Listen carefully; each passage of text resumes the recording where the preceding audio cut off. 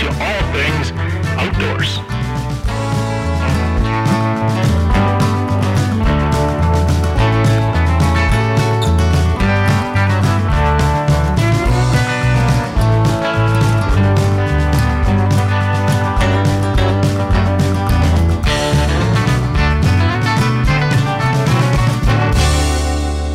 Welcome to episode 170 from Panoramic Outdoors, presented to you by iHunter. Know your eggs inside and out. I'm Sheldon Grant, and I got my good partner, good buddy, Tristan sitting across from me, and we were just actually chatting before we started recording about fishing. We probably should have hit record before, but that's the way it goes sometimes, eh? Yeah, just catching up, shooting the shit, you know? Yeah. It was actually good because on this episode we had Joe Eppele on, who we've had on twice before. So it was kind of like shooting the shit with him. Like it wasn't so much Q&A. It just kind of, well, it kind of was still, but yeah, what a wonderful guest, wonderful guy. Yeah, I was just saying I was sad I missed that one because it would have been great to catch up with Joe. I know he's been up to a lot since we chatted with him last, and he's just kind of been putting in the time, putting in the effort, and it's been awesome to see his game grow. Yeah, for sure. And then he, I don't know if you remember, but he was in his like office in quotations, which like had a beautiful backdrop of like old tin with a fireplace or a wood stove, and some mounts and a big moose mount on the one end. But I don't know if you recall, but the last time we had a podcast episode with him, that room there's nothing in it. It was just the tin. And I just like, as soon as he came on the video, I'm like, oh my God, your room's done. And he was just like, yeah, last time, blah, blah, blah. So that's awesome. Yeah, it's pretty cool. A little progress. It's coming after Jim Shockey.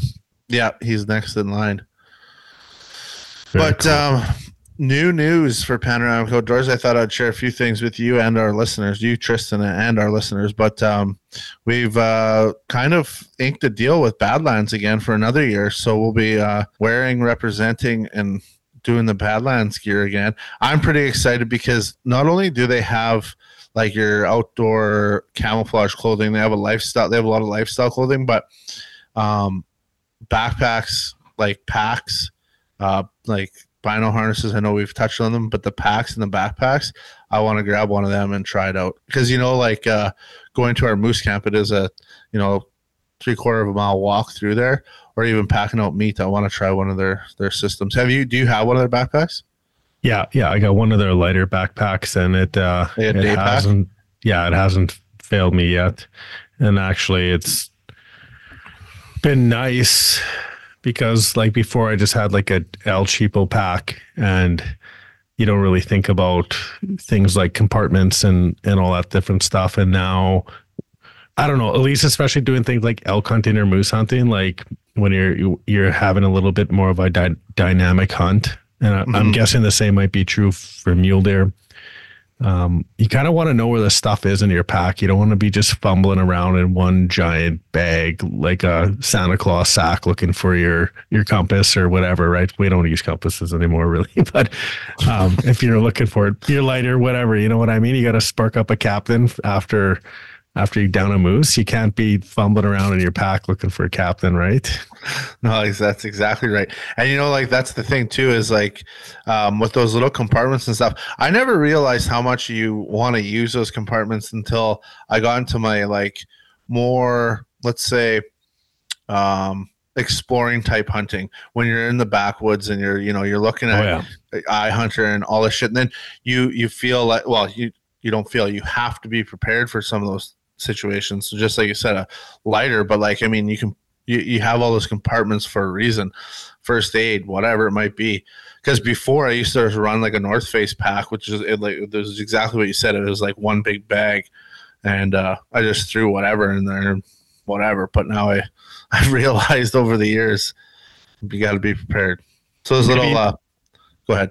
Maybe for both of us, the big thing is the elk calls, because you don't want to lose those. Like, This has got to come up every year. I thought I was going to go 2024 without this coming up.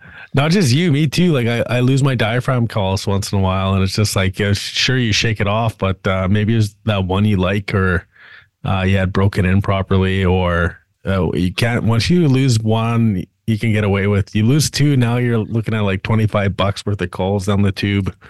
Yeah. So you can't do that every time you go out. Get a good pack, keep your shit straight. Yeah, that's right. And the other big news I wanted to tell you about and our listeners about is that we are teaming up with Citizen Canvas again. We worked with them a couple of years ago. They've got a whole bunch of awesome gear, but the one tent that we use is I think it was a Pro 500. And it's a bell style tent, so it's like kind of like a teepee style tent. It's got one pole, so if you're in a pinch or whatever, you can set that tent up in like 5 minutes compared to like a prospector's tent where you got to set up a bunch of poles or cut down trees or whatever. This one's one pole and then a bunch of like just guy it kind of thing, so you can tie it to trees or pegs or whatever. But yeah, Citizen Camp's working with them again this year, so I'm super excited for that because they got a lot of cool stuff. If you want to check them out, go to their website, look them up on Instagram, and you can look up Citizen Canvas. Yeah, they're a great company, and we loved working with them the first time, and we're gonna enjoy it the second time too. So big thanks to them. Yeah, you're kind of never lost with a tent like that. You just kind of set it up and get to go. Yeah, the only thing I would change with like say our setup is try to figure out a way to get it up off the ground like another foot, just to have like the space along the walls a little bit more. But then at the same breath, it's good because you can kind of like store everything along the walls and like do your movements in the middle. But anyways, sorry for another day. Served us well so far. Yeah. What about Lake Winnipeg? You've been hammering fish down there. I know they have a tournament this weekend, don't they? Yeah, we're wishing April well. She's out there fishing with Blake. Hopefully they're just tight lining it and hauling in the hogs. Hopefully. It's been treating me well too. Like I can't say it's been skill necessarily, but a few spots pulled into just shy of a master walleye again this last trip that I went on the Saturday. 69 centimeters, 27 and a quarter inches for our American friends, which is quarter inch shy of a master angler. No big deal, but the fish look healthy out there. I'll tell you that much. And have you seen any difference from this year to from last year? I mean, I'm catching fish, so there has to be a difference. Yeah, I didn't catch one master last year, and I've got like, I'm going to say 2.5, maybe even 3 under my belt right now. Okay, fair enough. I'm gonna go out on a limb here and say that Lake Winnipeg would really be hard to justify year-to-year differences because it's so big and there's a lot of different things that affect that lake. Including my own personal luck. Well, there you go. Exactly. Puck luck. That's right. I was okay. It's amazing how often I talk about iHunter. Quick iHunter sidebar here. We were on the lake again this past Saturday, and we landed up using my old GMC there, 2005 GMC, no big deal. Okay. Sierra 1500. Relic. Yeah, she's got a little tickety boo when you start her up, and there's a few love marks on her, but in the end, she got us all the way out there. Only got stuck once, but definitely. And I made this same comment online because I was reading. I don't know if you ever go on Facebook and read the fishing community comments there, but one person was just getting into ice fishing, and they're like, "What do I need for setup?" And everyone's like, "You need like 6 tow ropes and 4 shovels, and make sure you got 18 bags of kitty litter." And no one mentioned any kind of navigational device. I'm like, if you're headed onto the lake, because this happened to us on Saturday, the wind was up when we headed out there. You can only see a few hundred yards, so like it doesn't take long to lose the shoreline. It doesn't take long for your track to get blown in. So we set the track feature on iHunter, and we were good the whole way. And then I marked each individual ice crossing because I wanted to know exactly where those ice crossings were that were safe. Because if those get blown in, you don't know if that's an ice ridge or just a snowdrift sometimes, right? So I make a point of marking those with iHunter. That's a super good idea. Yeah. And so I continue to use it into the winter here. I've got the shacks marked, which is more accurate than a lot of the stuff that we use, like other people might be using. But I was also just reminded too of like a few other things that we appreciate. with iHunter, especially like knowing the market coming in now, is like we've worked with iHunter for a while and we were part of that product development, and knowing that they're not just like a Canadian made brand and entity, but like you and me know the guys that run iHunter. If you message iHunter, you're getting marker chat. You know what I mean? Yeah. You're getting a response from them. Sometimes I send them updates about like what's happening locally. They love that. But also like, I think that's a great feature about them too, is like you get these regional updates about what's going on locally. So like when I saw that the river levels were rising, we didn't know what that meant for the water levels in the red. We sent that over and they were able to share that. There's a few things that just really, keep me going with the iHunter app strong here. And then, we'll remind folks too that there's a few different ways you can engage with them. Be sure to check out the store, the web store there. You can find discounts. So that's store.ihunterapp.com. You're able to purchase stuff there and you're able to get a discount.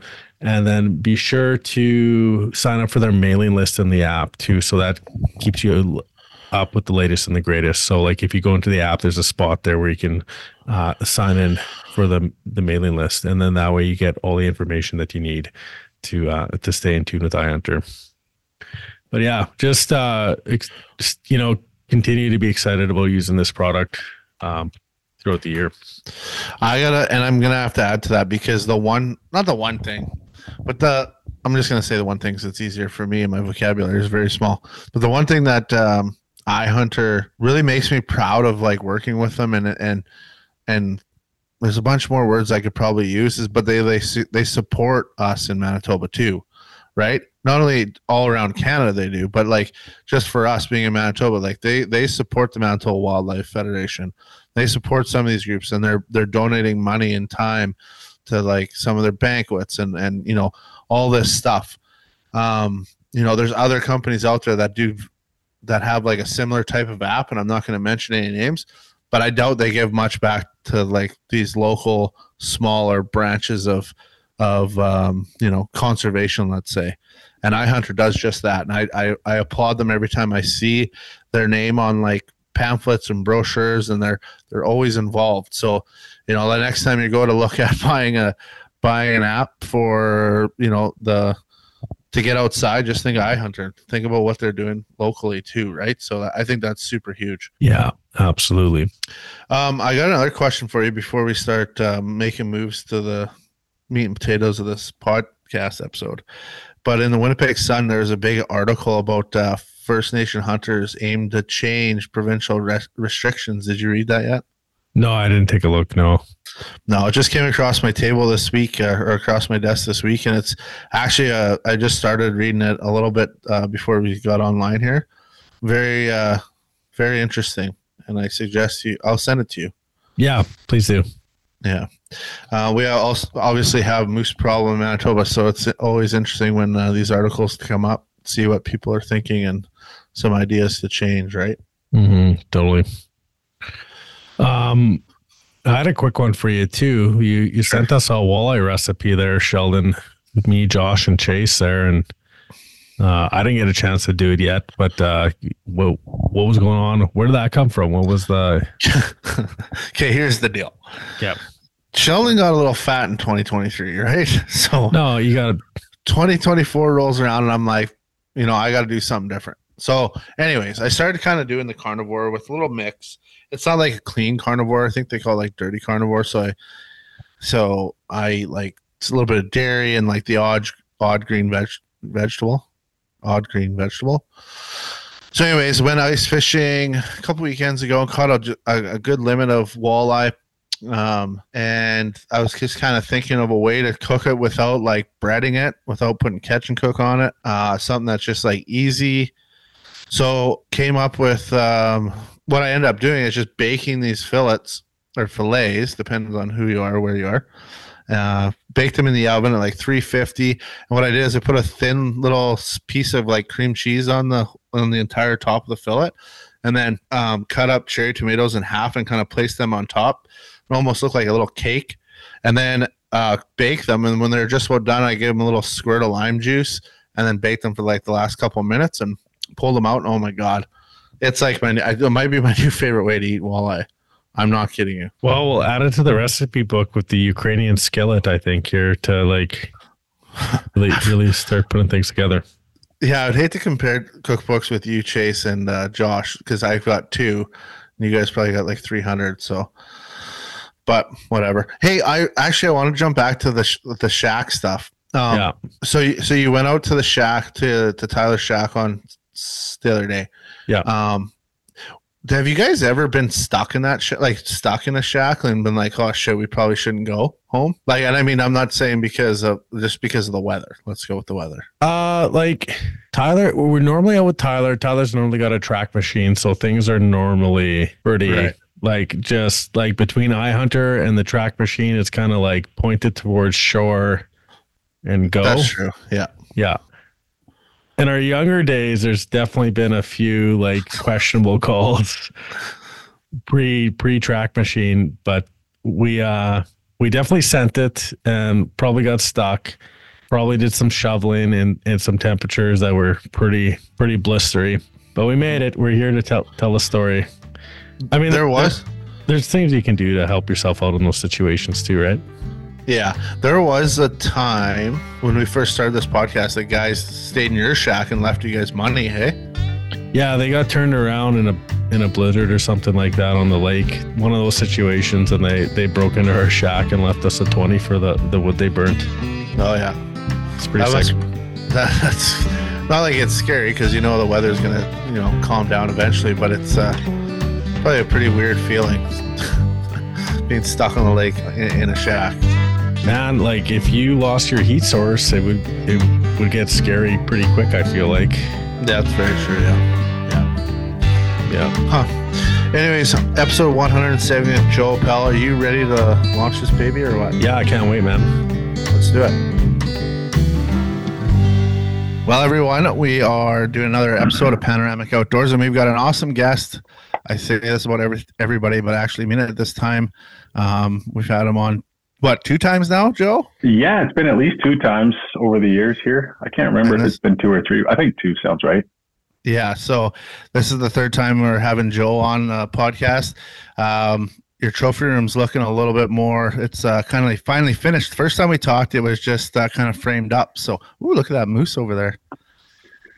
Yeah, it's I'm running out of space in here, and I've got some stuff at the taxidermist as we speak. So I'm going to have to get pretty creative in the near future, I think.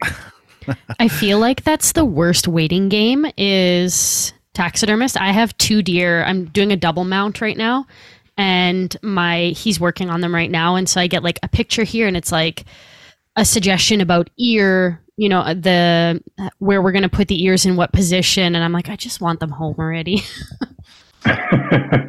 Yeah, I got a buddy who does phenomenal work out here, and I send him pictures of the animals in the field.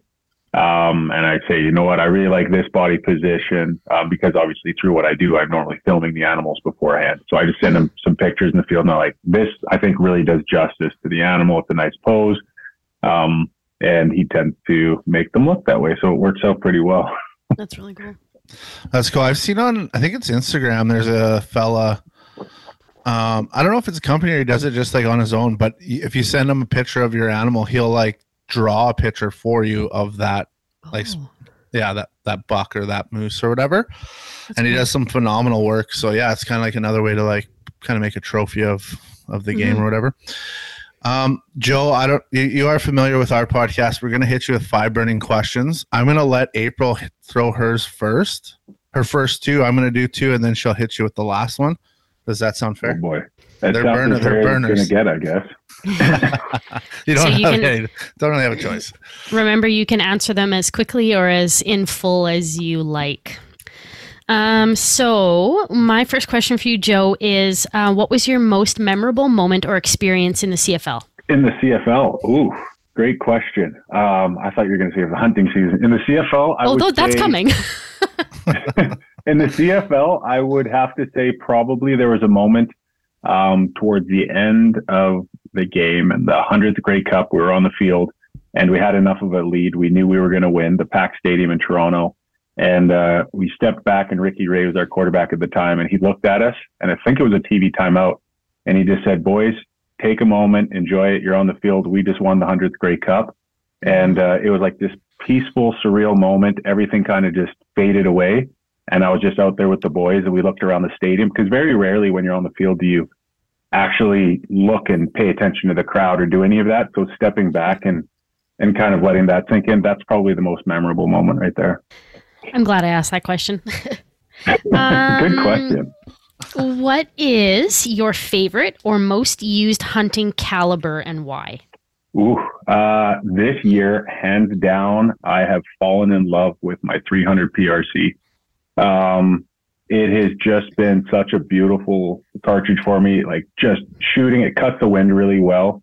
I was worried at first that it was going to do a lot of meat damage, but I used the Precision Hunter from Hornady, the 212 grain ELDX tip, and it drops the animal. My caribou made it the farthest out of any animal this year, and my caribou made it about 6 steps and then dropped. Everything else dropped on the spot, and I was blown away. Very minimal meat loss, and just sudden impact, like those bang flops that you can feel good about. The animal didn't know what was coming, and they're done.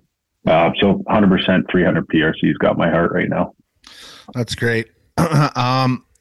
My first question for you. So since the last time I talked to you, you're now a father, correct? Yes, correct. Tell me either one word, a couple words, or a sentence of being a new father. What's that like? It sounds cliche and overused, but just the best feeling in the world. Plain and simple. That's awesome. That's awesome. And then my second question is, if you did have, like, I think we might have asked you this before, but now you've kind of, you're in like the TV game a lot. You're kind of getting the miles on with your hiking boots, hiking around. But if you did have that one trip in like North America, where would you be going, and what would you be hunting for? One trip in North America. I am dying to get up to Alaska. I have not hunted Alaska yet. And I think, as a kid, like, there's probably 2 species or 3 species in Alaska, which would be Alaskan brown bear, Alaskan moose, and then a sheep hunt up there. So it doesn't narrow it down to one, but just anything in Alaska. I mean, heck, if I went up duck hunting in Alaska, I think I'd be ear to ear. Yeah. I've always thought that Alaska is like it's my bucket list for sure. I always wanted to drive up there from like BC or from Manitoba, obviously, and drive up to Alaska. I've heard of a few people doing that and like stopping and dropping a line in some rivers and creeks and stuff. And it just sounds like a dream of a couple weeks to do. Right. So that'd be fun. No, April, you got the last one? I do. My last question for you, Joe, is why did you choose to work with Steve? I've been asking myself that every single day since I did it. It was an opportunity that opened up to me after I came on with Wild TV. And I have to be honest, it's been a treat working with Steve. He's been such a pillar in the industry for a long time. And, he's quirky, he's funny, but he's serious when it needs to be. And he's one of the most dedicated individuals you can ever be around. And it's been awesome working with him, alongside him. We sure butt heads from time to time, but all in all, I'd say I've learned a lot from working with him over the years. So I'm pretty darn lucky to have that. I may say that question with like a little bit of attitude, but I actually really like Steve. I met him at the Yorkton Outdoor Show, and I'm nobody from nowhere, and he actually took the time to chat with me, and like I asked him a whole bunch of questions about elk hunting, and then I had messaged him on Instagram after, and just like the season had progressed and everything, and I kind of gave him like an update, and it seemed like he remembered our conversation, and he was really nice, and I feel like that's hard to come by with the professionals and the, I don't know. So you're saying he's not a prick like I am? Well, I don't know you yet, Joe, so I'm not saying that about you just yet. I'm just kidding. I think some people, that might follow Steve's social, they get the wrong impression sometimes that he's, a hard ass or a meanie, but he's a great guy. he puts on a hard cover, but he's a big softie inside. Yeah, speaking of Steve, I'm pretty sure, April, you might be our in to get him onto the podcast, because we have reached out and asked him before, and he respectively declined. But like, he's just too good for us right now, I guess. So we're gonna have to keep bothering him. I know a guy that knows him. I might be able to put some pressure on him. We'll see. There you go. Good word.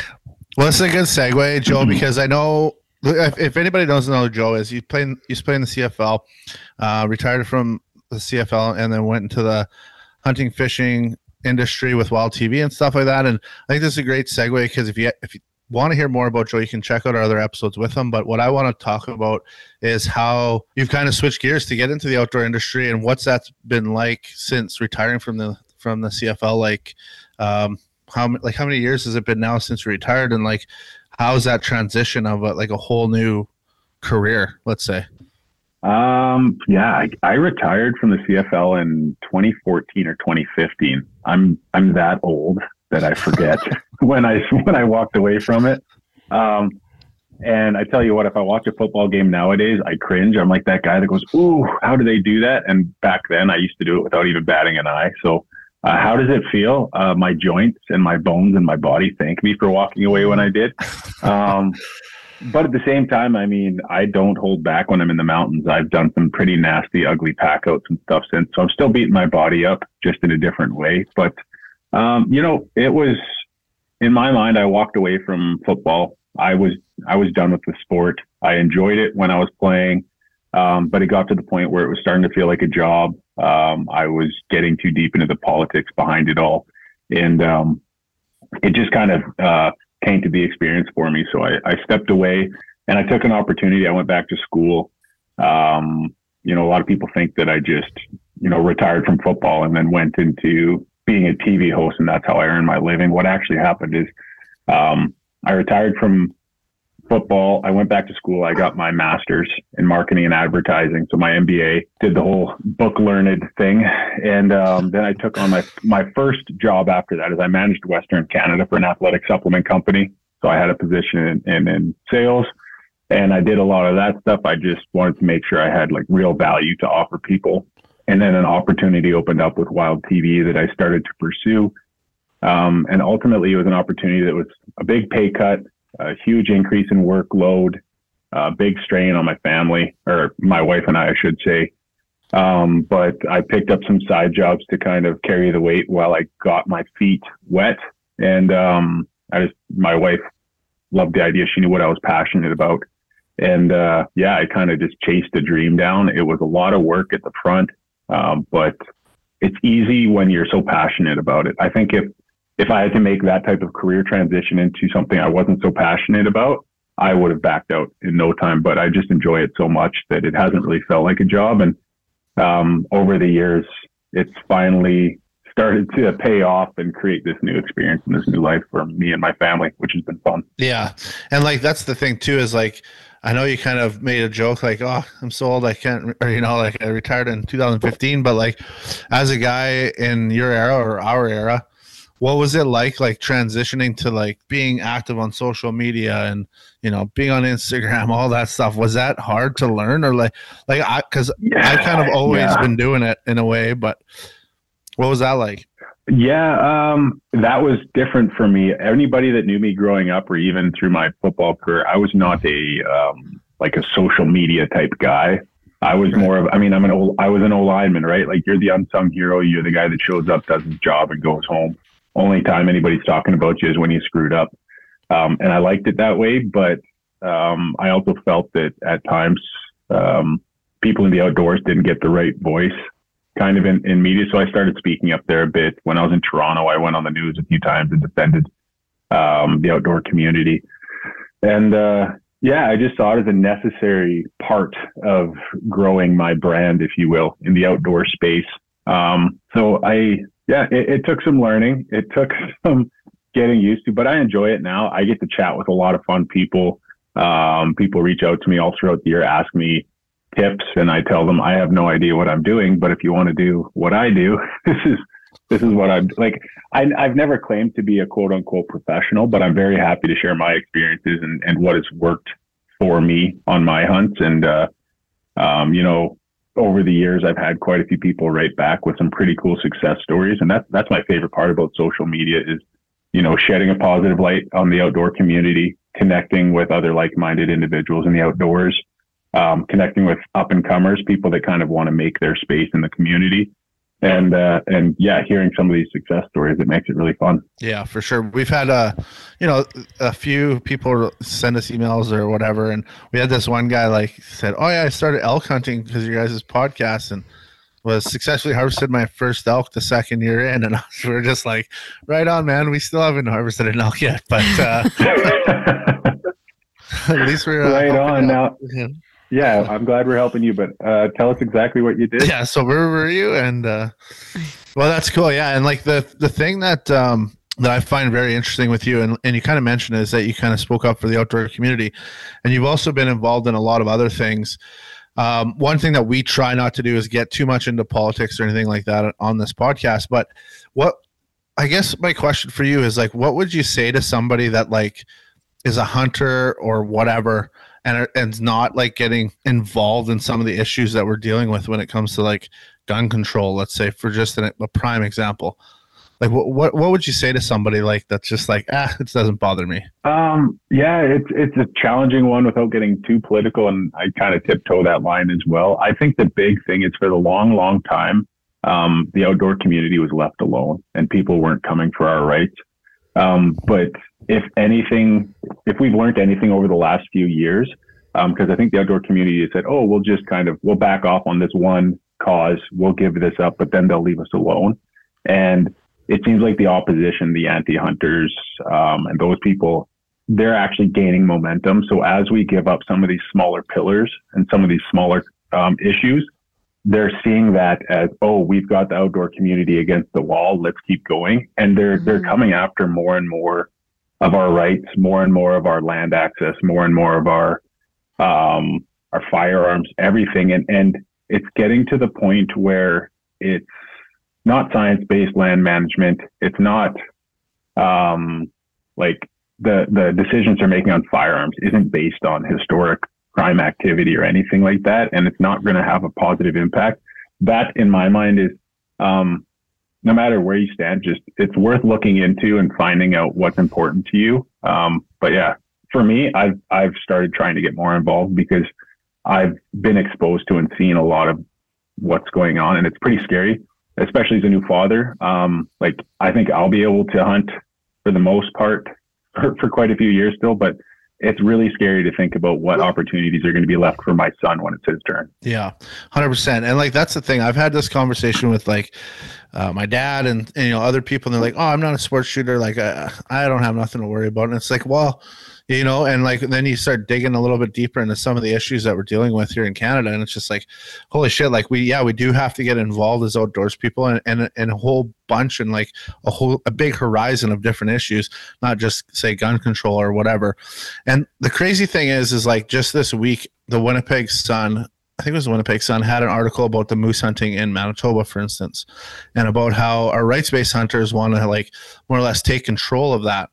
And those types of issues we deal with as well, because it's we have a problem in Manitoba with moose hunting, or not necessarily moose hunting, with the moose population. How do we fix it? And I often point the fingers at other people in the outdoor industry, like photographers and hikers and all these people that like to see them. Well, if you like to see them, you still got to get involved, right? So trying to put those two things together, you might not, be a sports shooter, you might not be a duck hunter, and you might only have a 22 at home to shoot a squirrel, but we're all involved. Yeah, it's not always about just getting out there and hunting it. I mean, it's about, the sustainability and the longevity of these animals on the landscape. What's going on in BC right now with the people fighting against the wolf call. It's not about killing wolves. It's about preserving our caribou populations. But people start saying, oh, you just want to kill wolves. It's no, wolves have their place in the landscape, but wolves can be removed from an area and reintroduced and very, very quickly and effectively reestablish themselves. Caribou are not that versatile. Once they're gone from an area, they're not coming back. And even in some of the places they've been able to reintroduce them, it's extremely, extremely expensive. So in some of these areas, it's educating yourself on what's going on behind the scenes and understanding that it's not that we hate wolves.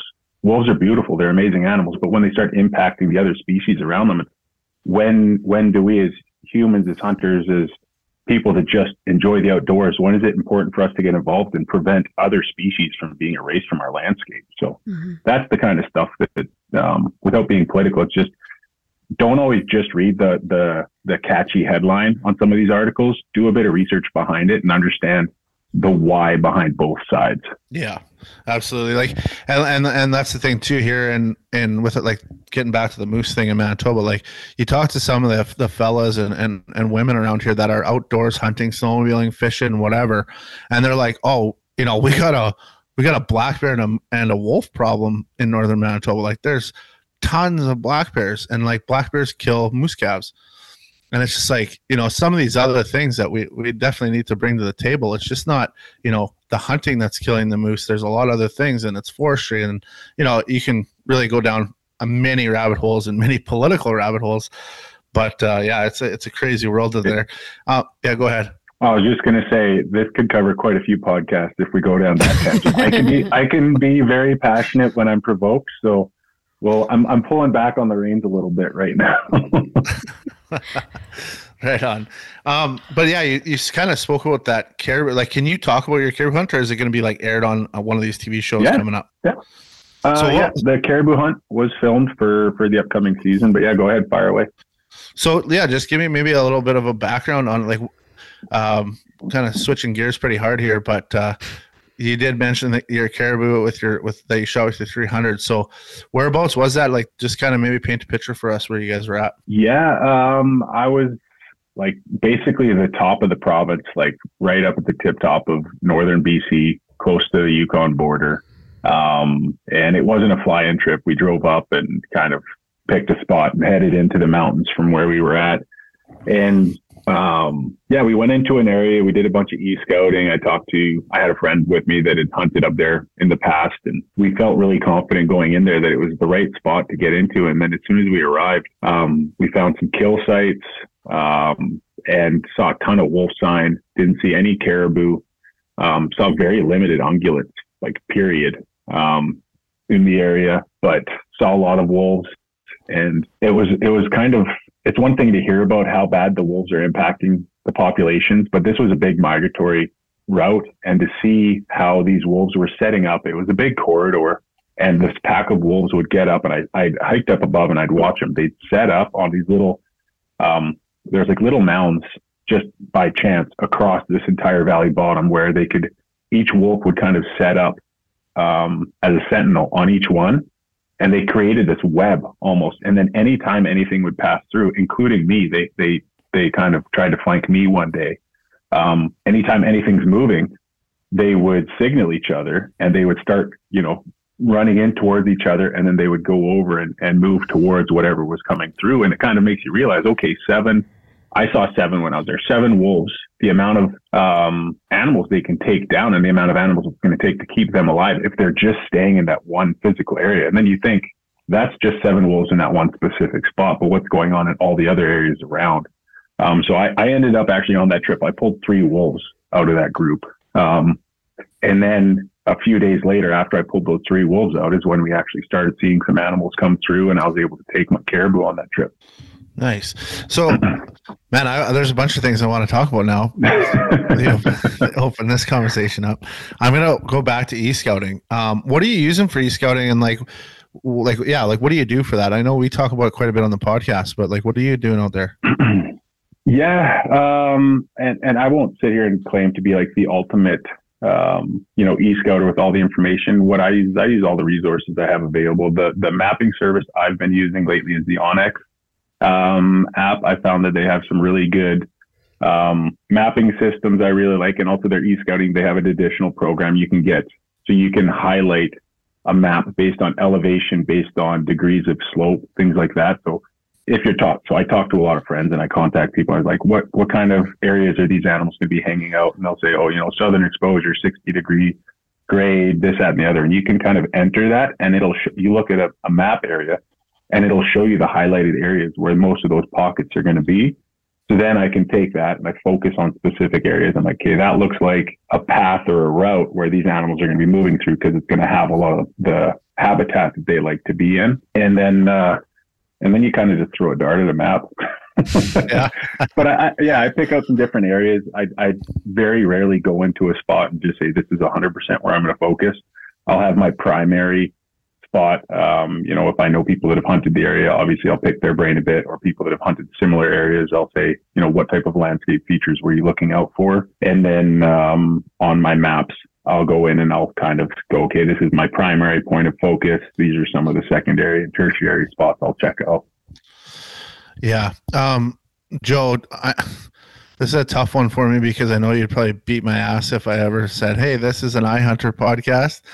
This is an iHunter podcast. I'm going to have to, when you say Onyx, I'm just going to say iHunter over top. Yeah, you can. We'll bleep them out. Yeah, bleep out the word. Just cut it out because I'm partnered with Onyx. So if I say iHunter and they hear that, they're going to shoot me. So we can work around it, or just take out what feature I said or what I said, and we'll make it work. Right on. And then kind of getting back to the wolves side of things. Sorry, April, if I'm taking up all the questions. I'm just kind of geeking out right now. Like ran away with things, and I wanted to ask questions about other stuff. Well, just he always does this to me, Joe. The wolf thing, that's super cool. So they were kind of set up, and they were kind of, in my mind, like just the way you kind of were describing it, they were kind of hunting the way you're hunting, right? Like you were set up watching the same area they're watching, right? So similar hunting tactic. Yeah, it was kind of interesting, to be honest. You're competing with other predators in an area, and they have an advantage because they spend their time up there day in and day out, whereas you're kind of the newbie on the block. Like getting into position on them and understanding how to outsmart them and ultimately take 3 out of the area is a challenge because they have, in a sense, some of the upper hand, knowing the area and knowing what they're up against. So that was interesting being in that area. I mean, there was 2 monster grizzlies up there too that I saw, which, you're not the only predator when you're up hunting some of that country. Right. It was, in a weird way, like I said, I'm not an anti-wolf guy. I enjoy watching wolves. I think they're beautiful, and I kind of enjoyed sitting there and watching them. But at the same time, in the back of my mind, I enjoyed it. I watched them, but I was like, this is really cool, but I'm going to take some of you guys out pretty soon. So gotta create the balance. Yeah. And those wolves, do you think that they were like local, like a local pack that were there for maybe years or generations, or do you think they're following the caribou migration? So I spoke with a few other people that had hunted kind of in that area, and they said going back like 20 years or 15, 20 years in those areas, you would see the wolves travel through with the migration. Whereas these wolves, based on what I saw for sign, based on what I saw for they had a den area that I located, and some of the kill sites had been there for quite a while, and how they were setting up consistently on the same spot. I'm quite confident that they were resident wolves, at least for a significant amount. Maybe they move on seasonally, but it seems like that's where they head to that time of year for sure. Which was different than what I had heard from some of the other people that hunted the area. They said typically the wolves were more migratory. I don't know what led to them being kind of localized in that area, but they definitely seemed more of a resident pack than transient. Yeah. I wonder if they have enough memory that if they are seasonal or if they are following a herd. So say the herd comes to this area that you were in, Joe, and they're going to, maybe they're going to stay there for a period of time. I wonder if wolves can move with the herd, stay in certain areas for a period of time, and remember specific spots like that where they would have the upper hand over the herd. I wonder if that's a thing. I mean, wolves are extremely intelligent, and I would not put that past them at all. One of the wolves I shot was collared, and I turned the collar in, and I was really hoping I'd be able to get some of that information. Because obviously in my mind, I have these hypotheses of what these wolves did and what their lives were like. But if there's a collared animal, I'm like, okay, well, it would be really cool to get a little bit more information, see how, accurate my thoughts were or how inaccurate I was. But to this day, I have not been able to get in touch to get any of the information, which kind of sucks. Aw. But if anybody's listening and, you know, you're the individuals I turned the caller into, answer my call. If you're listening to this episode, we know you love local, and so do we. That's why we're going to encourage you to check out your local co-op. Co-op is in over 600 communities across Western Canada with over 2 million members. Co-ops are a member-driven organization that serve the local community. You can check out co-ops for all your food, fuel, home and construction, as well as agricultural needs. A membership costs you $10 to get in, and you're going to see that back in equity. You don't need a membership to shop at co-op, but you'd be missing out on all the equity and, most importantly, your say in how that company runs. For groceries, if you want to shop online, you can check it out online at shop.crs and select markets. There's hundreds of local products sourced and packaged all across Western Canada, and even free cookies for children in store at the deli counter. If you're looking at a home and building experience, they have local experts available to help with any plans, large or small, and free home and garage blueprints available for online download. Their gas stations are not just a great place to stop for fuel, but also for snacks and a recharge. They're available all across Western Canada. Voted the cleanest bathrooms. They have full service at most locations and car washes at most locations. On the ag side, Co-op's been in the business since 1930 and has continued to lead the way in not just energy products needed for seeding, harvesting, and everything in between, but also in the growing inventory of high-quality products, including crop inputs and feed that Co-op manufactures and distributes. Co-op's private label production selection is growing every year, providing growers with the high-quality products they expect from the name they trust. Co-op also offers a range of fuel, lubricant, and propane products, and also provides farm buildings, grain bins, bulk fuel, fuel tanks, livestock equipment, fencing, and heaters. Wherever you are, be sure to check out your local co-op because they have it all. I guess it's not quite like goose hunting where you send in your little band number and they give you some information right away. No, it's not. And I think it also depends on what type of collar, what type of governing body it was that collared the animals. So. Right. Yeah, there's some crazy stories out there. Like even Chase, who is the helicopter pilot, worked with lots of biologists collaring wolves and caribou, etc. And you know, he's got some wild stories from like wolves up in northern Manitoba going all the way down to like the North Dakotas and over into Ontario in like 6 months. Like some of them transient wolves can cover some ground, man. Yeah, you want to feel, inadequate. Like go up into some of that country and watch like wolves, caribou, or moose, and watch how like you get to the top of a range or get into a location. You're like, man, I cooked it today. I got up here. This has been a grind. And you can watch a wolf or a caribou or something do it in 20 minutes. And it just took you like the better part of half a day. And they're just like poof, gone. And so it makes you realize like if these animals aren't comfortable in an area or if they're not getting what they need, they can cover ground so fast. And it's really not that much because it's not like, you know, they got to get back to their truck and do whatever. Like they just pick up and if they want to be somewhere else, they just start going. Mm-hmm. Yeah. I also think it's really, really cool. I've seen the satellite image, like the collared GPS location images of how a pack actually respects another pack's area. And like they'll dip into it just a tiny bit and then they come back out, right? And then this one will dip into another one just a tiny bit and then they'll come back out. And for the most part, they like respect their areas, even though they're in such a like what I would call a small area for them. There could be multiple packs and they will respect each other's space. I think it's kind of like guys or not guys, but guys and gals in fishing spots, right? It's like, this is my fishing spot. If you're not here today, I might go fish that one hole that's real close, but I don't want to get caught fishing your fishing hole because I know it's not going to end well. It's a perfect analogy, actually. Makes a lot of sense. I'm just thinking about the tournament this weekend, and I'm like, if you're not at your spot, too bad for you, man. Yeah. Or the bird gets the worm. You're the aggressive wolf. Yeah. So caribou hunting. So you get out into this area, northern BC. Is there any specific caribou that you're going for? Like is a big bull? Like what time of the season was it? What did that look like? Yeah. So I was going, so kind of when you pick these areas, there's resident caribou that'll be in certain areas. And then there's times where you go and you try and get the transient, like you catch part of the migration.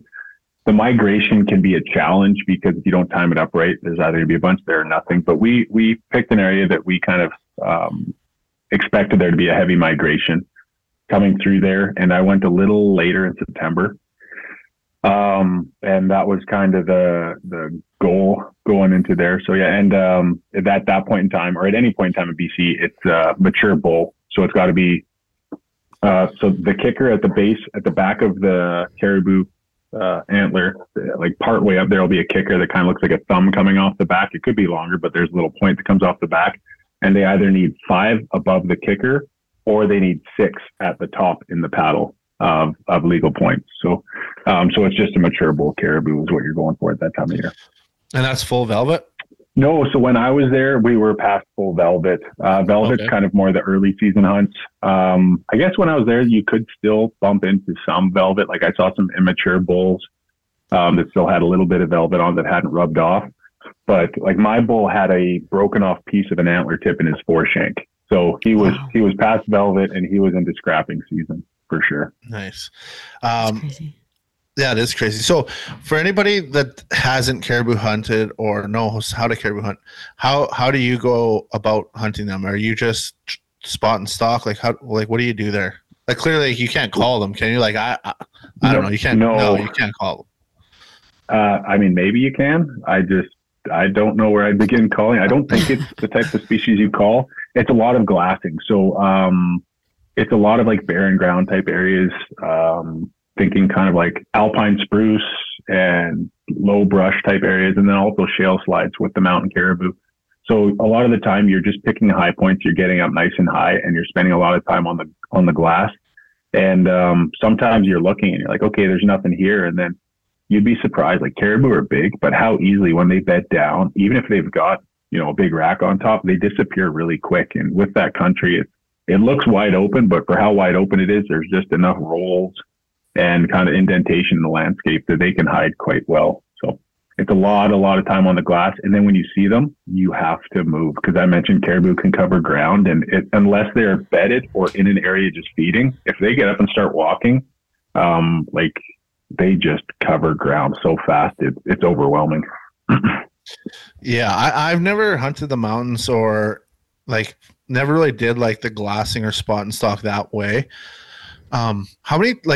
How hard is it to make that decision when you do see something and you're like, okay, that's what I'm looking for, but like I only have an hour until dark?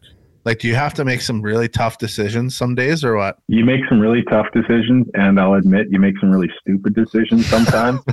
Like there was one night, we saw a bull moose, and he was 3.5 miles away.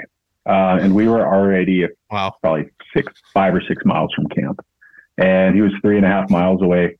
And it was me and my camera guy, my poor camera guy, looked at me and he saw the look in my eye and he just went, this is going to be a long night. And I took off running and we closed the distance. Here's the kicker. We closed the distance. I get into position. I get my gun out and I got the moose in my crosshairs. And I look at my camera guy and I'm like, nope, it's not the bull for us. And I put my gun down and he's like, are you kidding me? We came all this way and you're not even going to shoot it? But I had seen a better bull in the area. To be perfectly honest, I had misjudged it when I first saw it. I made a quick decision. I said, look, cover distance, and got into it. Was a beautiful bull. It just, because of where it was, it would have probably taken 2.5 days of heavy hauling to get the moose out of there. And I just thought my primary goal was caribou. So I didn't want to give up 2.5 days of the hunt for that caliber of a bull moose. But you learn how to judge your ability to cover ground and your ability to close the distance to an animal pretty quickly. You learn how to judge landscape, and you learn how to judge your willingness to suffer. Yeah. Because you're like, a lot of the time when you go, you're like, yeah, I know I'm not getting home until 2 or 3 tonight, but when you're hunting that country, it's like that animal, like I said, they can cover so much ground. If you don't get a look at it that day, it could be 15, 20 miles away tomorrow. Yeah. Joe, I have a question for you. So how much of your like mental preparation and your mental training from when you played in the CFL comes into play now when you're making decisions and deciding how far you can push yourself when you're hunting?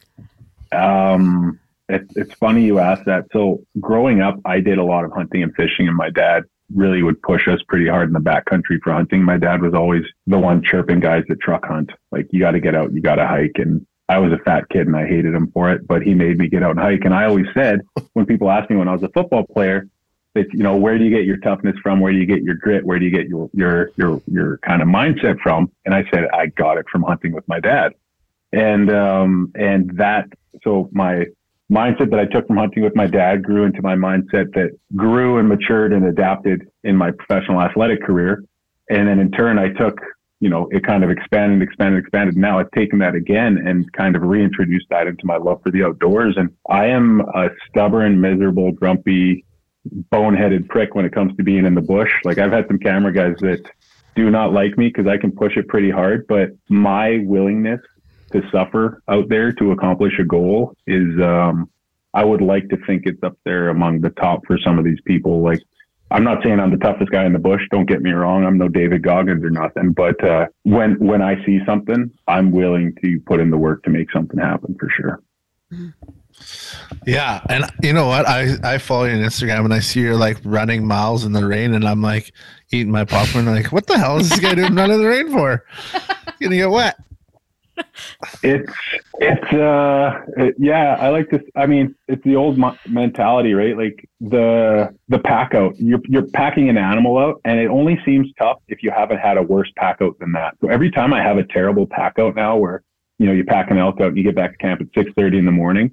Well, next time I pack an elk out, and if I shoot it in the morning and I get it out, even if it's a, you know, an 8-hour pack out, but I get back and I'm like, it's only midnight. Like, at least I'm not at 6 in the morning, right? So it's all by comparison. So the more you prepare yourself and get yourself in these shitty, miserable situations and get through it, you're like, well, if I got through that, this is going to be nothing.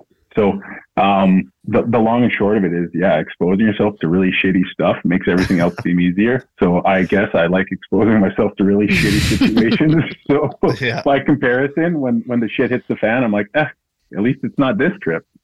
That's right. Yeah, for sure. I think it's a kind of funny story, and I've said it on the podcast, but I'll tell you it, Joe.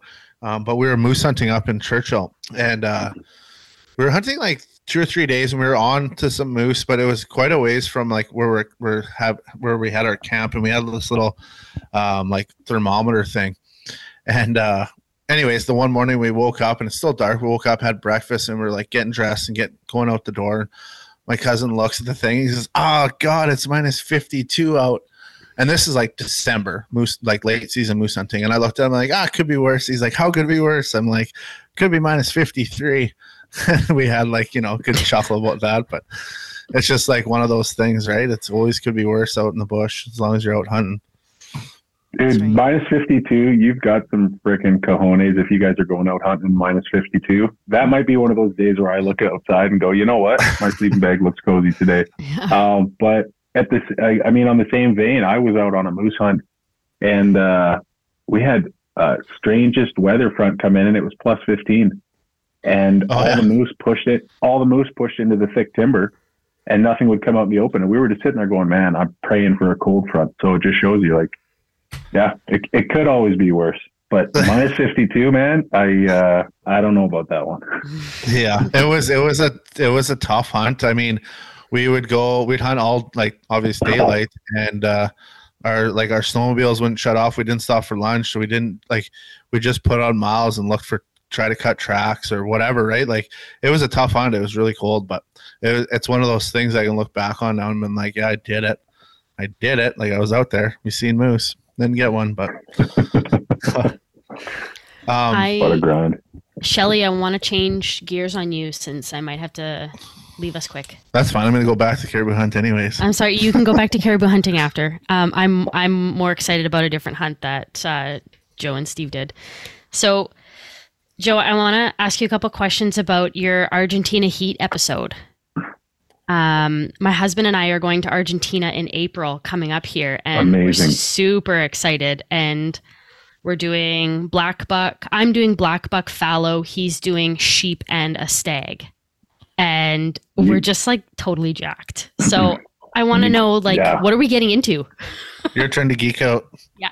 You're getting into an amazing experience. I've been down to Argentina twice now. And everything about the trip, other than the original flight over, is amazing. Yeah. It's just a long flight. And you just have to stop in Chile and take your bags off and put it back on. So it's frustrating. But Argentina itself is amazing. Beautiful people, beautiful culture. And then which area are you hunting? Are you kind of hunting the La Pampa area or? Yeah. We're staying with Katina. Okay. Like it's a ton of fun. The animals there are beautiful. It's a different landscape. The underbrush is prickly. So make sure you're wearing some like tough, like you want something that can breathe, but like I had knee pads on my pants and I am very grateful for those knee pads because there's these little thorns. They're kind of like, they call them rosettas. Mm-hmm. And they're basically like the burrs from hell, and they will get absolutely everywhere and stick you everywhere. So almost like a pair of like upland, almost a pair like of upland brush pants. Yeah, something like that's not a bad idea. And some gaiters. I would recommend gaiters. It's hot, but you still want gaiters just so nothing's getting in your boots. There's scorpions, there's pit vipers, there's some other stuff. I mean, scorpions you'll have in your showers, but they're as long as just check your boots every morning. I highly recommend, but the snakes and stuff, you probably won't bump into them too much. But when it comes to the actual animals and the hunt itself, it's such a cool experience. I really hope you get into the roar. Like when the stags are roaring, it's such a haunting call. It's similar to an elk in, you know, how it goes down, what's causing it and all of that. But the sound itself is just such a different sound. Mm-hmm. And it's cool. And I'm sure at that time of year, you'll definitely be in the roar. So yeah, I do believe when Brennan started talking to them to kind of plan our timing, he had asked them if there was any space or, you know, when we should be looking at to get in at the time when they're still roaring. Yeah. Yeah. Oh, so no, it's a fun hunt. I've been there twice and I was actually just talking with my friend who was there with me on both trips, and we were just saying, you know what, like you kind of feel goofy always going back to the same places, and we were saying like, you know what, we've been there twice, but we should probably start talking about going back to Argentina again because it's just such a fun, enjoyable experience culturally, hunt wise, everything. You guys are in for an absolute treat. Yeah, we're taking 2 days, approximately 2 days when we get into just sort of sightsee a little bit. We're getting into Buenos Aires and staying there, and then hopefully sightsee a little bit, and then we get like taken out to the lodge. So yeah, I actually hope that we're both taking our bows, and then he's kind of been like, well, you know, we have 4 animals and I think we only have 4 days. So it's, you know, we're probably going to get split up, but I hope that I shoot my 2 so that I can go with him for his stag. Cause I just want to see and I want to take pictures. Yeah. Even if, depending on where you're hunting, like for us in some of the areas, I don't know the exact area you're going, but you might still hear the stag, even if you're not specifically targeting them. So hopefully either way, hopefully you get to see them, but I mean, and enjoy the food. Bring stretchy pants for the ride home because the food there is unbelievable. Like, oh gosh. Like, yeah, you're hiking a lot, you're covering a lot of ground, but just they're barbecuing and their meat and their sauces and their seasoning and everything. Oh my, like, yeah, bring stretchy pants or, you know, a pair of jeans that are 2 sizes up. Just very, very highly recommend that for the ride home. Oh man. That sounds great. I really like food, Joe. So that sounds awesome. Although the only thing about me is I don't fly really well, so I have to medicate myself to fly. So, but on the way down, like as soon as the medication wears out of me, I'm like, feed me immediately. So that'll be great. Oh yeah. Just give me so like anywhere, like they have like true, like you go to any little shop and like the steaks they bring you are like the monsters, like just big and just the beef and everything there is really delicious. And where you're hunting, they'll probably serve you a bunch of wild game options as well. And the wild game that they cook down there, they use the seasoning from the area and stuff. And I mean, it's some of the best. And the wood, I'm not sure what kind of wood it is that they use on their grills, but the wood they use has such a nice taste to it as well. Mm-hmm. What's the hunting actually like? Like, I don't know. Paint me a picture. Like, what's going to happen here? Yeah, where we hunted, it was kind of flat land. So there are some areas that are a bit more mountainous, but it was a lot of flat land. So we would head out about probably 45 minutes before daylight. Mm-hmm. And we would just kind of hike along, kind of like when you're elk hunting and you're just listening for calling. So for example, with the stag, you're listening for the calls, and then you try and close distance, because as the sun's coming up, the heat's rising. And we were in the heat wave, as you mentioned with the title of the show. So they would shut up pretty quick as soon as day hit. So you want to be close into their area. So then you can either get them fired up enough or get them calling from their bed or close in on their areas. But yeah, it's a lot of still hunting, kind of low hanging brush with kind of some visibility up to like 4 or 5 feet. So you're bending over, looking and crouching and crawling along a lot. It's dry there, so the ground's pretty loud. So it's a lot of practice for still hunting. You'll probably end up shooting off sticks. The guides will carry sticks for you to shoot off of. But it's a lot of like really fun. Like you hike a little bit, then you glass, and you're picking out small details through the trees. It's not perfectly open. Black buck country is a little more open. But yeah, it's just a lot of covering ground, really cool vegetation. Yeah, we would do kind of 2 hunts a day. We would get up at 4:30 in the morning, have a quick coffee and breakfast, hunt until about 9:30, come back. You would eat, have a few drinks, have a lunch. Then you'd sleep for about 4 or 5 hours, and you'd get up and do a second hunt in the evening after you had that nap, kind of in the later part of the day, hunt right up until last light, come back in, eat, drink again, go to sleep for another 4. So you kind of got 2 days each day, and you would hunt, then you would eat, have a few drinks, very social, and then sleep for 4.5 to 5 hours. And then you would do the same thing. So by the end of like a week-long hunt, it felt like you were there for 2 weeks. Wow. Sounds like my deer hunting season. I breakfast, have a few drinks. I do remember reading about like this like midday nap thing, and I'm like, Brendan, how I don't do naps. Like, what am I gonna do? The first day, I think and to be perfectly honest, the first day or 2 days I was there, I was struggling with that, and that's when I went out and I was like, you know what, I'm gonna have a drink with lunch, because you get that bit of you have a drink or two, and then you get that meal in you, and you kind of get, okay, you know what, I can nap. And it gets hot outside, and depending where you're at, our rooms were air conditioned. So if it's really like pounding hot outside, you've already covered a bunch of ground, you have a few drinks, you get a meal in you, and you're like, show me a flat spot and I'm going to close my eyes. So even if you don't sleep, you can kind of trick yourself. And then when you get home, you're like, what do you mean I don't get a 4-hour nap in the middle? What do you mean this full day nonsense? Yeah, I got to rate somebody about this. Well, I work from home, Joe, so I could probably nap for 4 days and nobody would know. Or 4 hours. There you go. You might come home with a new routine. Yeah. That's exciting. I'm just so... Did you guys hunt anything else besides stag when you were there? Steve took a Asiatic water buffalo. One time I did a black buck hunt on one day, but I had my friend actually shoot first. And then we didn't see another one for me on that trip. But yeah, mostly we focused on stag. We did see fallow deer. We saw black buck. We saw other species, but we were just focusing on the stag first. And the first trip down we got stuck down there with COVID, and I ended up taking 3 stags. I took my target stag, then I took a cull stag, and then there was a really mature stag that was sick, and we went out and harvested him.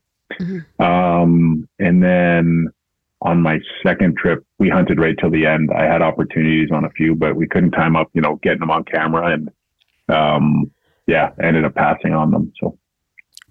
So are all the hunts kind of similar where the black buck and the stag where you're doing spot and stuck for all of them, or are some of them blinds or stands or?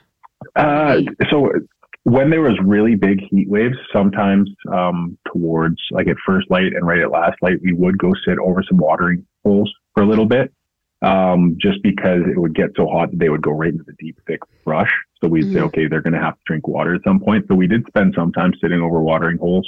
I never harvested anything by a watering hole. My shot opportunities always came during the spot and stock. Right. But I do know that. And then also, depending where you're at, sometimes they'll offer you hog hunting because they have the Russian boars there. And those can sometimes be like, you sit through the night. So you're allowed over there, you're allowed to shoot by the light of the moon, so long as you're not using a flashlight. So you actually sit there and you'll have to like close your eyes for 5 minutes, let your eyes adjust, and you wake up and you're sitting in a blind staring at a watering hole and the moon's pounding and it almost looks like daylight at that point. And you're waiting for these hogs to come into the watering hole. And at least when we went down, the group we were with, we could have hunted hogs every night. But at some point I said, well, I kind of need to sleep at night as well. But and those, if you get a hog down, I talk about barbecuing the beef and everything, that hog meat, the Russian boar meat, when they barbecue it there and they have a local chimichurri they make, I would fly back to Argentina just for a plate of that meat. Tell you that right now. That meat is so good, and the seasoning they use. Yeah. So hog and local chimichurri. Yes. If you can get them to do it over the fire, if they can do the hog over the fire for you, for us, the group we were with, they said anytime you see one, just shoot it and we'll barbecue for it. It doesn't count towards your hunt or anything like that. So if we were hunting and you see a hog, our guides were like, dude, shoot, because the guides get to partake in the barbecuing and everything too. So yeah, and it's like, I'm telling you, the fat on it, the meat, everything is my stomach. I don't know if you can hear it, but my stomach's growling right now just talking about it. That's so cool. I'm really excited. Is there any like info you can give me on like prep for prep? What should we be doing to make sure that, what should we be doing so that we are doing our best to be successful? I mean, I know you can't make a stag step out in front of you, but how do we prep ourselves the best? I would just say, based on the vegetation, I'd say probably get comfortable with kneeling shots. So there's a good chance you'll end up kneeling for a shot. Some of the rifle shots are quick shots, like you got to be able to quickly adapt. But all in all, it's constant hiking, constant covering ground, or when you're not sitting over the watering holes and stuff. But it's not steep country, it's not steep climbs, it's not overly strenuous. It's just consistent. You're going to need to drink a lot of water when you're there because it's pretty easy to get dehydrated and not notice it. But I would say like it's a great hunt that as long as you're comfortable and confident with your bow or your rifle, it's not one of those hunts where it's like if you don't show up and you haven't been training for it for 6 months, you're gonna fall short. I think it's one of those hunts that's very accessible for everybody, and it's a great hunt that the old, young, everybody. Just to be honest, just go down there and enjoy it, and you're in for a great hunt. I don't think it takes a ton of preparation. Just be confident with your shot, and other than that, you're in for a treat. I'm super excited. What would you say would have been like one of your farthest shot distances? Down when I was in Argentina. So some of the areas they have these laneways opened up, and we had a beautiful stag run across it one day. He was at about 450 or 500 yards, and he kind of ran across chasing a hind and stopped. And beautiful stag standing there, and I'm looking at my guide. I'm like, dude, can I shoot this thing? And he's like, no. And then afterwards, he's like, that's too far, because out there, ammunition is extremely expensive in Argentina. So they don't do a lot of target practicing. They don't do a lot of long range shooting. So they're like 100 yards and in is what they're confident with. So make sure you tell your guide, if you're confident with long range shooting, let them know. Because afterwards he goes, well, how long are you comfortable shooting? And I told him, I was like, I shoot steel out to like 1,200-1,500 yards. And his eyes were pie plates. And he's like, wait, so you could have shot that? I'm like, yeah, that wasn't even like that wouldn't have scared me at all. And all of a sudden he was like, oh man, he kind of realized, right? So communicate with them. And that's actually, speaking of the guides, there's going to be a language barrier potentially. I recommend downloading Google Translate or a translating app on your phone. And then a lot of the time in the heat of the moment, they'll really start. So like our guys would be like, shoot, as soon as a big stag walks out. And if it's not the stag or the animal you want, you're able to say like, no, I don't want that one. Then they'll go, okay, we'll go find another one. Right. But don't feel like overly pressured, and don't let them hype you up or get you off your game. One of my buddies that was with us ended up missing because his guide was like yelling in his ear, shoot. And he's like, and he rushed his shot. Right. So they get excited just like you. And I think for them, it's a big part of making sure that they're successful. They want to keep their outfitter happy and all of that stuff. So communicate with them, expectation on animal class first, and then make sure you verify for yourself. So don't shoot and then go, oh, heck, this isn't what I wanted. Right? Yeah. So how do they, like, if you say, because I know there's like, I mean, we looked at the menu for the like animals and like the huge stag was like a 600 stag is a lot of money. So, and Brennan has like a place where he's like happy, but how do you, so if you're out in the bush and there's like a stag that comes running out of the brush and everybody's telling you to shoot, like how do they know, how do they like score it in their heads so that you're not taking a 600 and paying $45,000? That's not, so where we hunted, we were in a completely free range, low fence area. And it was, because they're completely transient animals, it's if you see the monster kind of like Roosevelt elk looking stag, that costs the same.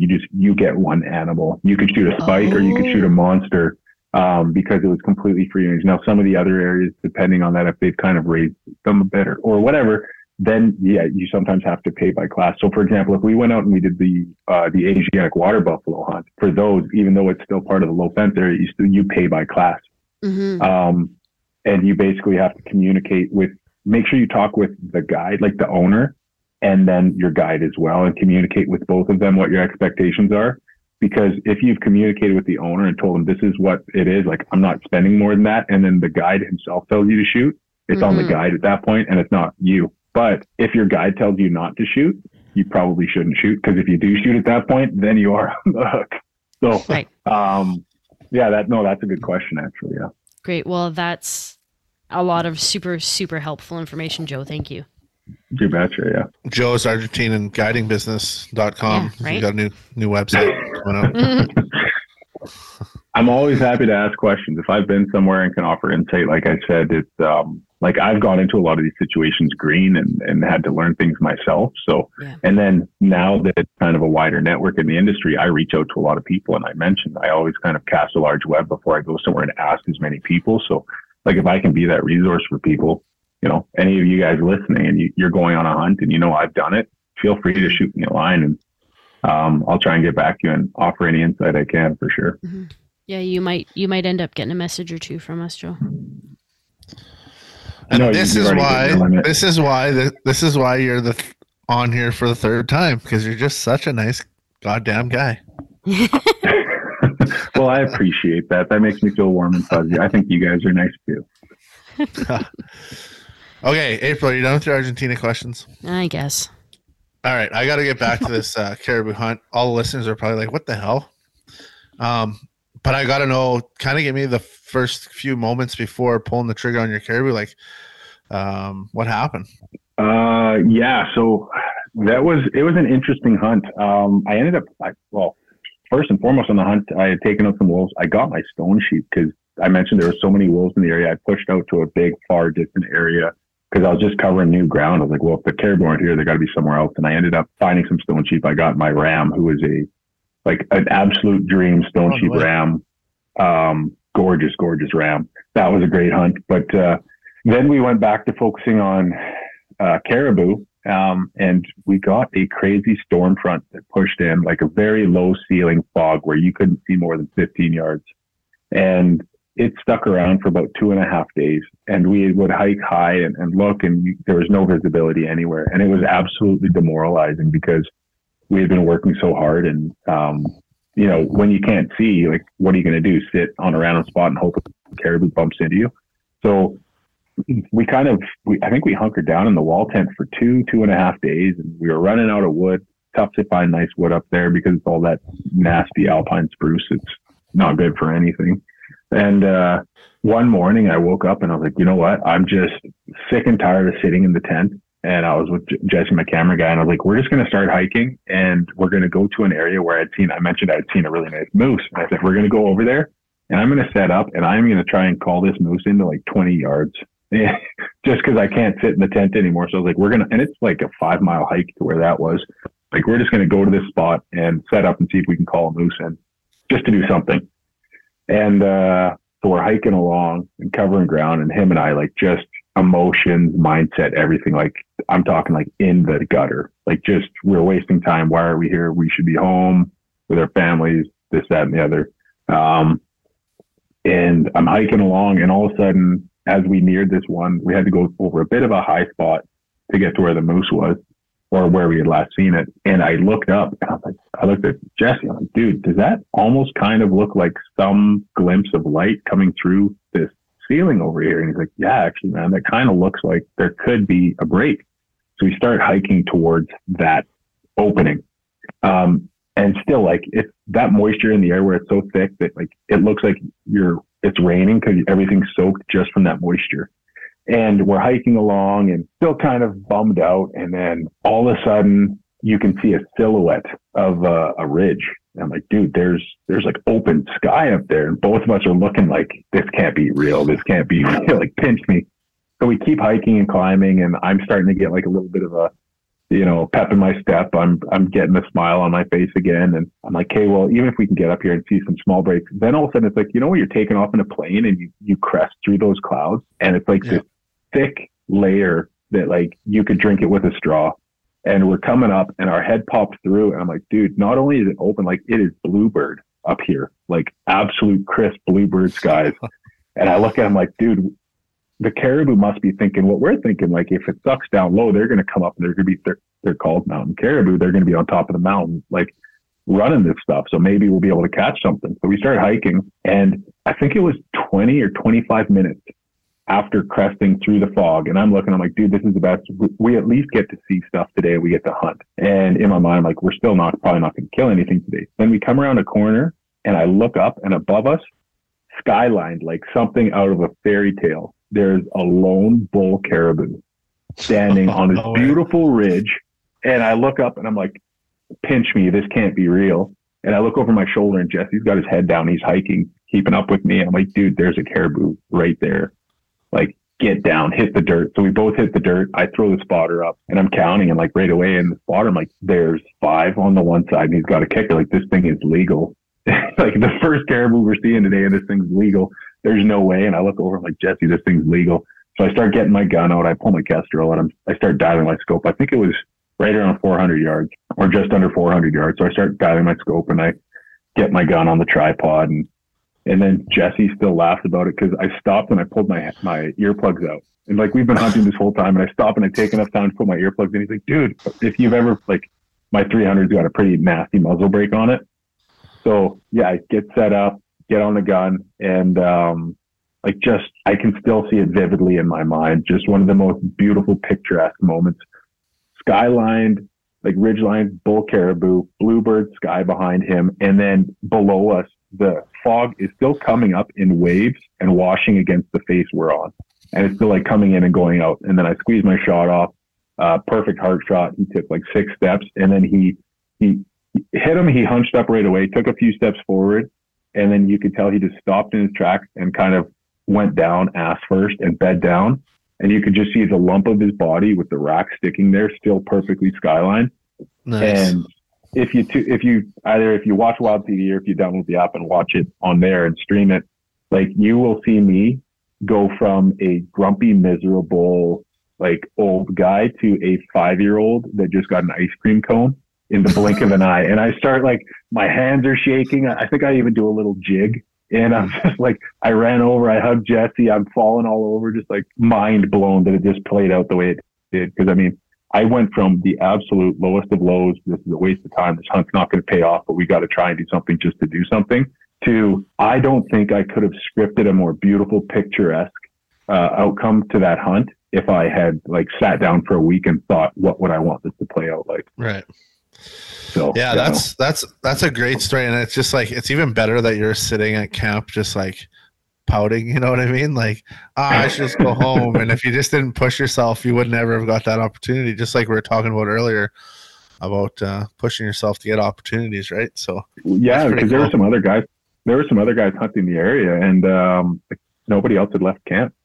We went up there, and they're like, yeah, when I got back, I talked to my buddy, and like some guys that were like in the general area. If you have your in reach, and you send a message, check in with everybody, and everybody else is like, yeah, it was a waste of day. We never left camp. And I'm like, dude, I got a sunburn up top when I was skinning out my caribou. Like, what? You did what? That doesn't make sense. Yeah. That's great. So you went into this area, like, obviously with a backpack full of tags. You come out of there with a sheep, caribou, and 3 wolves. Yeah, it's kind of like I said. I mentioned like the scene when I shot my caribou was a bit of a fairy tale, but like in hindsight, the whole trip itself was a bit of a fairy tale. And, you know, from my original mindset when I saw the wolves there and everything, it at first I was like in the dumps. And then, some of the stuff that the way it came together was really just, very, very fortunate, very lucky. And it's nice being a resident hunter, like, because I can have my resident tags. So I get a mitt full of tags and you just make sure you know what's available in the area. And, you know, you have those opportunities. So if the caribou aren't panning out, like I could have in theory shot that moose. I mentioned I hiked in and had that moose in the crosshairs. I didn't shoot him because I said, this is going to take 2.5 to 3 days to hike this moose out of there. That was the day before that fog rolled in. So I ended up wasting the next 3 days anyway. So I could have had 3 wolves. I could have had a sheep, moose, and my caribou on the same trip. Jesus. You'd have to rent a U-Haul trailer to pull behind your Dodge to get that stuff home. Man, I'm telling you what, like, my freezers are looking real pretty right now. Real pretty. No, that's great, man. And is that your first mountain caribou, or is that have you done that hunt before? No, that was my first caribou period. Awesome. I've never taken a caribou before. I've talked about doing caribou hunts in the past. I've had some caribou hunts planned that ended up, you know, falling through for one reason or another, or I prioritized a different species that year. I've always wanted to go out and chase them. That was a really cool experience to finally put one on the ground and have it play out the way it did. Yeah. The one thing that I do notice between you and your wife is that you do showcase a lot of the cooking and stuff on your social media, etc. So I have to ask, what did that caribou, have you got to eat a bit of it? Like, what was it like? It's funny. A lot of people say that caribou is kind of like mountain goat, where after a certain time of the year when they start rutting, that the meat turns really gamey and nasty. And everybody kind of says, a lot of people said it's like the September 17th to 20th kind of threshold. And I took my caribou, I'd have to look again, but it was later in I want to say it was like September 25th or 27th. But, and he was obviously rutting because he had a antler tip in his foreshank. So he had been fighting. His sides were completely bruised up from fighting. But some of the best, mildest, most beautiful wild game meat I have ever eaten.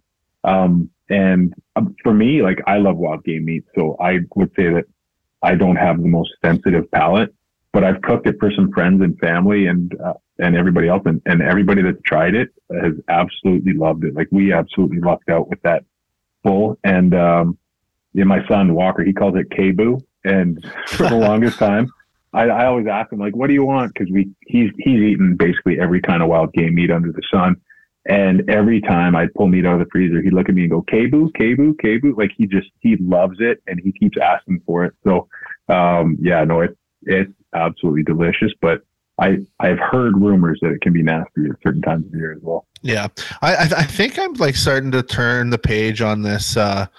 There's a bad wild meat out there. Like, I think it's like almost like a myth, or maybe not a myth, but maybe it's just like, I know everyone's talked about it, but like maybe the way you prep it, maybe the way you handle it. But like I've shot, you know, deer, moose, elk. I've never had a bad piece of meat. Like I've had a tough bull moose before, but it wasn't bad. Like, it didn't have a bad taste. You know, I've had mule deer. A lot of guys say mule deer can get gamey, but like, I honestly think it's just the way you cook it nowadays. You can make anything taste good in my mind. I have noticed over the years, especially if I do shoot an animal in the rut, I try to bring it up to temperature a little slower, so I don't go right to really, really high heat. One thing I also noticed, and we've tested it out a few times, is cooking at high heats with olive oil seems to bring out that flavor as well. But if you use like a butter, coconut oil, or even rendered bear fat are some things that I've used, and those do not bring out that gamey taste. So olive oil and going to a high heat too fast can actually bring out, like, I've made steaks one night, and then the next time I cook those steaks from that same animal, I'm like, oh wow, I can actually taste it a little bit. It's not enough to throw you off, but I'm like, and then we started kind of trying to deduce what it was, and those were some of the things that lead to it. And then obviously your choice in spices and things like that. But yeah, olive oil and high heat, two things that I've noticed really bring out that gaminess. Oh, that's super interesting, because a lot of times when I cook my food, my wild meat, I get the old cast iron out, throw some olive oil in there and get her hot, just bucking hot, and throw her in. If it works for you, like I said, it's just like for me, it was like some of the more late season rutted up animals that I've had that issue, but I've noticed it far less with coconut oil, with butter, and some of those other cooking fats. I'm not saying it's going to happen every time you use olive oil, but I've noticed it's more prevalent when I do use the olive oil. Huh. No, that's interesting, and something that I'm going to see if I can keep track of a little bit on my end of things. And you can either call you a liar or not, Joe. How about that? Hey, it wouldn't be the first time I've been wrong. You can ask my wife. That's funny. Hey, Joe, why don't you let our listeners know where they can like find this caribou hunt or that Argentina episode, etc. So the Argentina episode was on a previous season, but so my show is called The Edge. I host it. Steve Eppele and I host The Edge.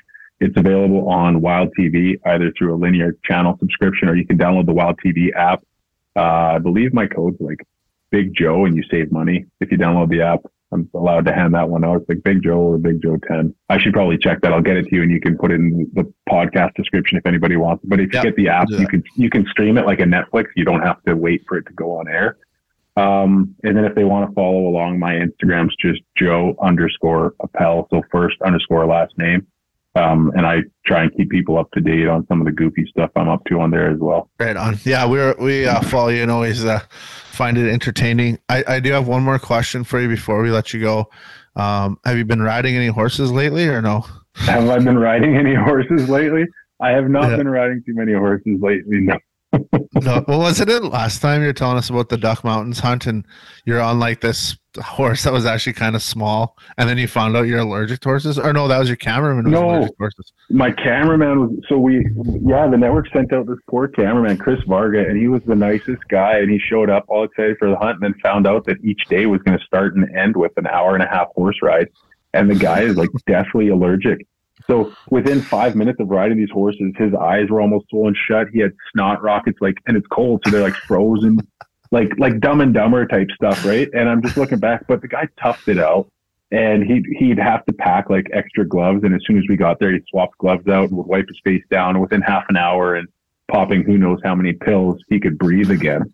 But it was funny. I've had some fun experiences on horses over the years. I mean, yeah, they put me on short horses. I'm not a short guy, and like my feet are almost dragging on the ground. Or right. It was probably a Clydesdale. See, the other thing too, though, is if I ride a Clydesdale, then I'm that much taller. So it doesn't matter how many guys. The nice thing about when you're on horses is that there's somebody in front of you, because they clear the branches and they clear all the spider webs.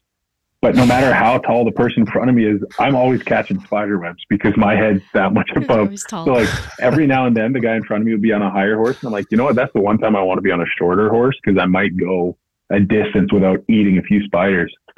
That's funny. Well, April, you made it back for our final round table. We're going to let Joe go here. So do you have any final thoughts or words for Joe before we go, April?